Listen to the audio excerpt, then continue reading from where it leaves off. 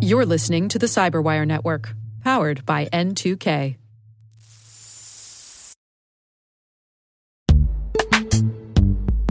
This episode is brought to you by Palo Alto Networks, the leader in cybersecurity. As AI-driven attacks increase, organizations can't afford to have network security that's stuck in the past. Discover how Palo Alto Networks can help you predict what's coming and proactively secure against it with a zero-trust, AI-powered network security platform built to secure whatever, whenever, wherever.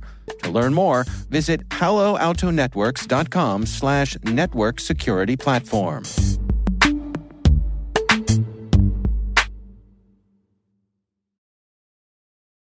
Hello, my name is Liz and I'm one of the producers here at the CyberWire. You are about to hear a special episode of CSO Perspectives.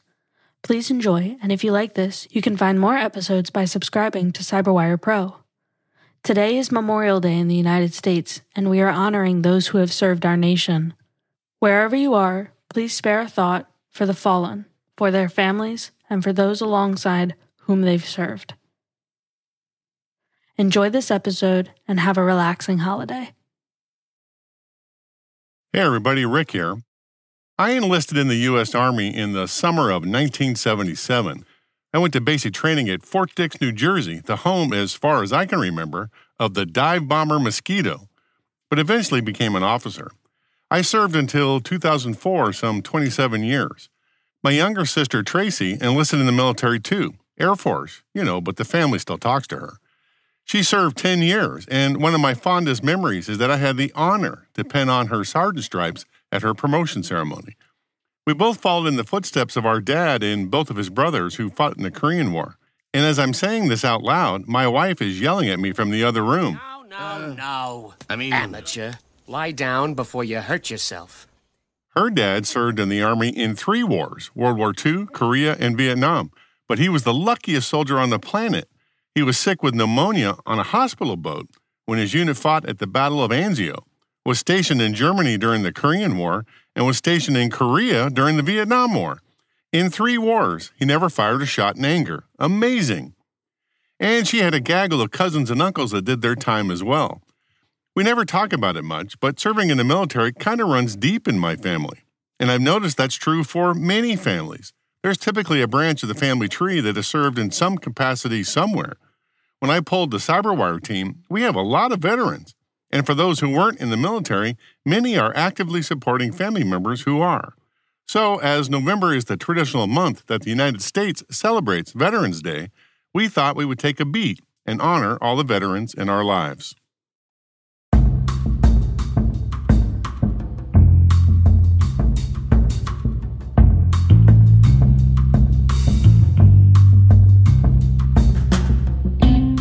My name is Rick Howard, and I'm broadcasting from the CyberWire's secret Sanctum Sanctorum studios, located underwater somewhere along the Patapsco River near Baltimore Harbor, Maryland, in the good old US of A. And you're listening to CSO Perspectives, my podcast about the ideas, strategies, and technologies that senior security executives wrestle with on a daily basis. According to the USO, which stands for the United Service Organizations, who knew? Veterans Day is a U.S. federal holiday that always falls on the 11th of November. The holiday's impetus was the end of fighting in World War I between Germany and the Allied and associated nations. That day ended 4 years of fighting that had resulted in the deaths of 8 million soldiers and 13 million civilians. The following year, the war officially ended with the signing of the Treaty of Versailles. Following the United Kingdom's example of honoring unidentified World War I soldiers, the U.S. buried 4 of its own at the Tomb of the Unknowns in Arlington National Cemetery in 1919. The Army assigned guards to the tomb in 1926 to discourage visitors from damaging it, and in 1937, according to the Department of Defense, guards became a permanent, continuous presence, standing watch. There has been a sentinel on duty ever since, which is appropriate since this quote from an anonymous poet captures the sentiment exactly. Quote, "Our flag does not fly because the wind moves it. It flies with the last breath of each soldier who died protecting it." End quote.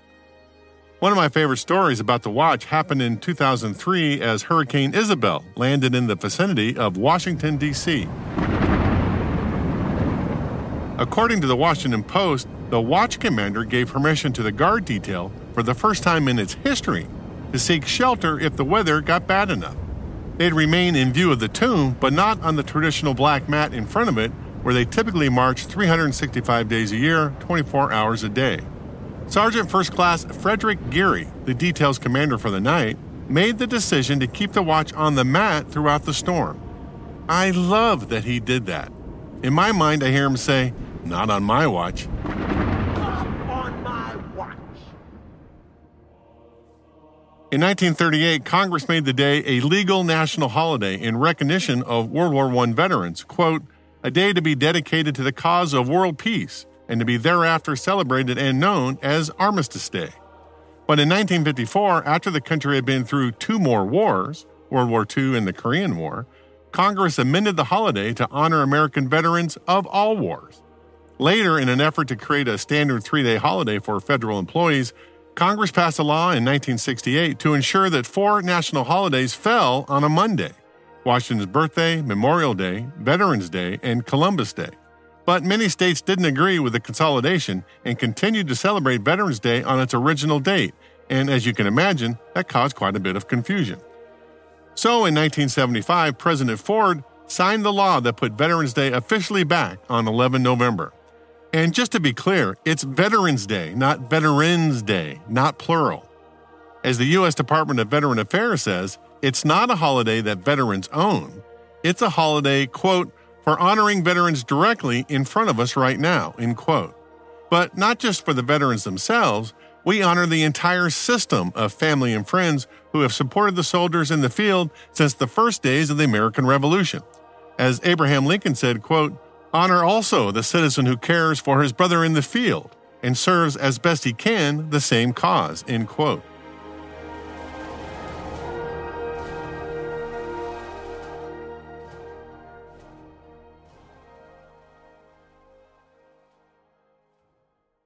Brandon Karp joined the CyberWire in September 2021. We're a startup, so we don't really have official titles for everybody. He's kind of a jack-of-all-trades guy for the CyberWire business. Think of him as the COO to the CEO, Peter Kilpie. He's a Naval Academy grad, did 10 years in the Navy, got his master's degree from MIT. Did I mention that he's really smart? Anyway, he and I were talking on Google Meet the other day about what it meant for each of us to be a veteran. Here's what he had to say. Volunteering to serve is a very positive thing. It's ultimately optimistic. It means you believe things can get better, and you're willing to take on some responsibility of actually making it better. Our country would be better if we had a mandatory year of service for everybody, whether it's military, public service, Peace Corps, doesn't matter, just some program like that. I joined the military because of 9/11. I'm from New Jersey. That was a day that severely impacted my community. I was a child at the time, and it's seared in my memory as something incredibly traumatic. But that's not why I continued to serve after I joined. It became about my sailors. Incredible young men and women, all trying to make their way in the world, and most from incredibly different backgrounds. They made that job and those sacrifices well worth doing. The experience was not all peaches. I did have some hard times in the service. I lost a few teammates, sailors, friends. That's a burden that me and my peers, we all share. But I also made the greatest friends of my life, and men and women who I today consider to be true family, including, of course, my wife, who I got to know first as a fellow naval officer when she totally whisked me off my feet. So today is a chance to reflect on service and to celebrate peace. Despite the grief that I still carry today for lost friends, I'm a better man, a better husband, and I think a better citizen for having served my country and my sailors. It was the greatest honor of my life. Listening to Brandon, it reminded me of an essay I wrote back in 2000 when I was stationed at the Pentagon called Reborn at Arlington. I was at the end of my military career, and a simple fun run, something that soldiers have been doing for decades, made me realize the significance and honor of being part of the military tradition. As Brandon said, giving back to the country in some manner, either in the military or some other public service, a country that provides so much to each of us, is a real calling. As General George Patton said, the soldier is also a citizen. In fact, the highest obligation and privilege of citizenship is that of bearing arms for one's country. That's my feeling exactly. After the break, for a special treat, Elliot Peltzman, the CyberWire sound engineer, and I will try to dramatize my essay, Reborn at Arlington.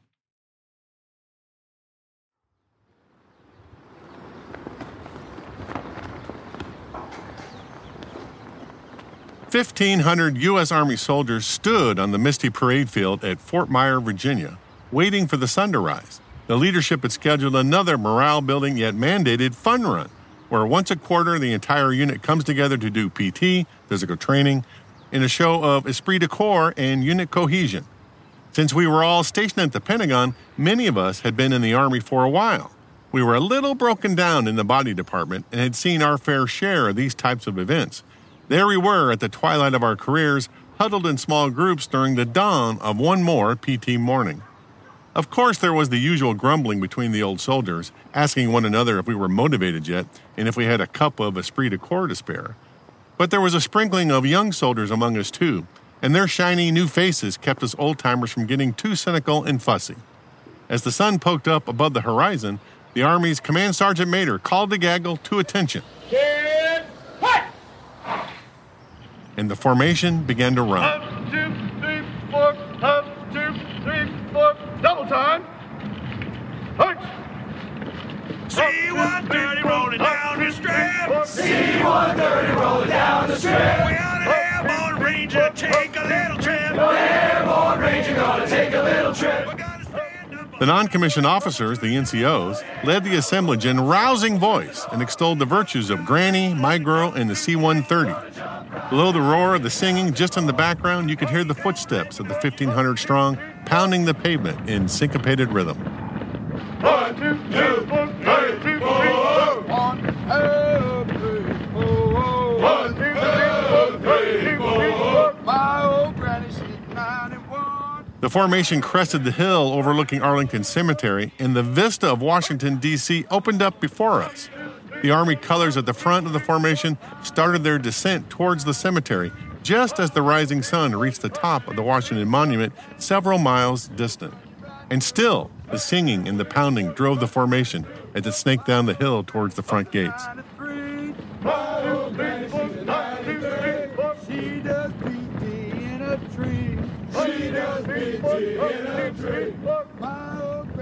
As the colors passed the cemetery, like a line of dominoes falling, the singing faded away.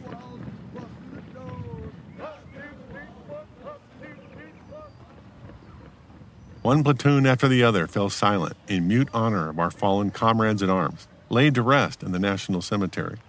As the voices muted, the only sound you could hear was the constant beat, beat, beat of the run and the Army colors whipping in the slight breeze. Nobody spoke except the occasional NCO, keeping everybody in step with a solid but quiet.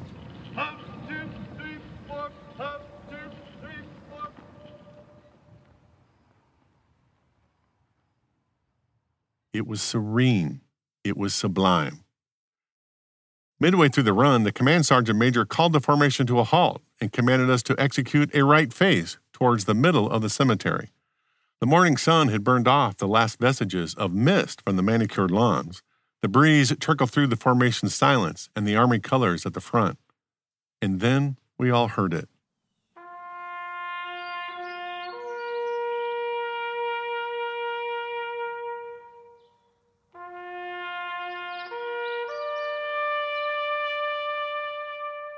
That mournful sound of a single bugler playing taps. He began low at first, almost whispering the sound through the horn.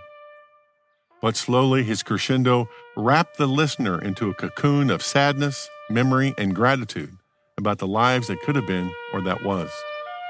On that misty morning, young and old soldiers alike shed mutual tears as the bugle played on.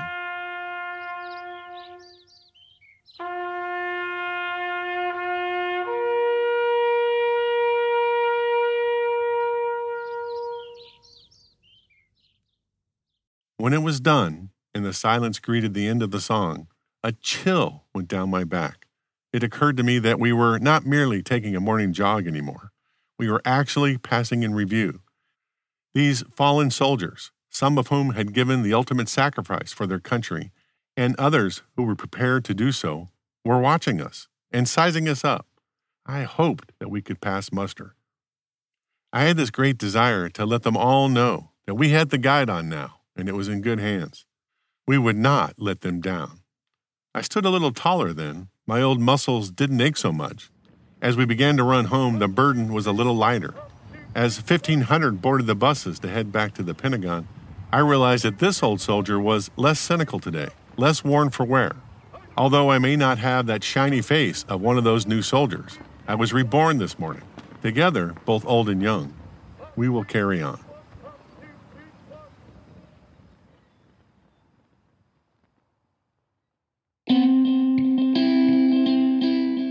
And that's a wrap for all of you veterans out there who have served in whatever country you hail from, and the family members and friends who support you. Happy Veterans Day from the folks here at the CyberWire. We thank you for your service.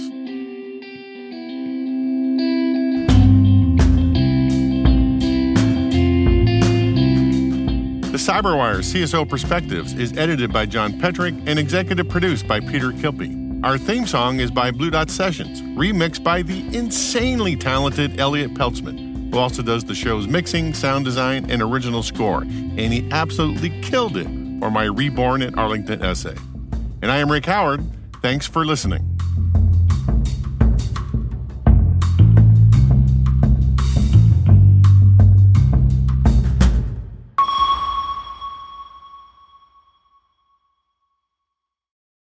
If you enjoyed this preview of CSO Perspectives, be sure to subscribe to CyberWire Pro and get access to the rest of this episode, as well as all past seasons of CSO Perspectives ad-free.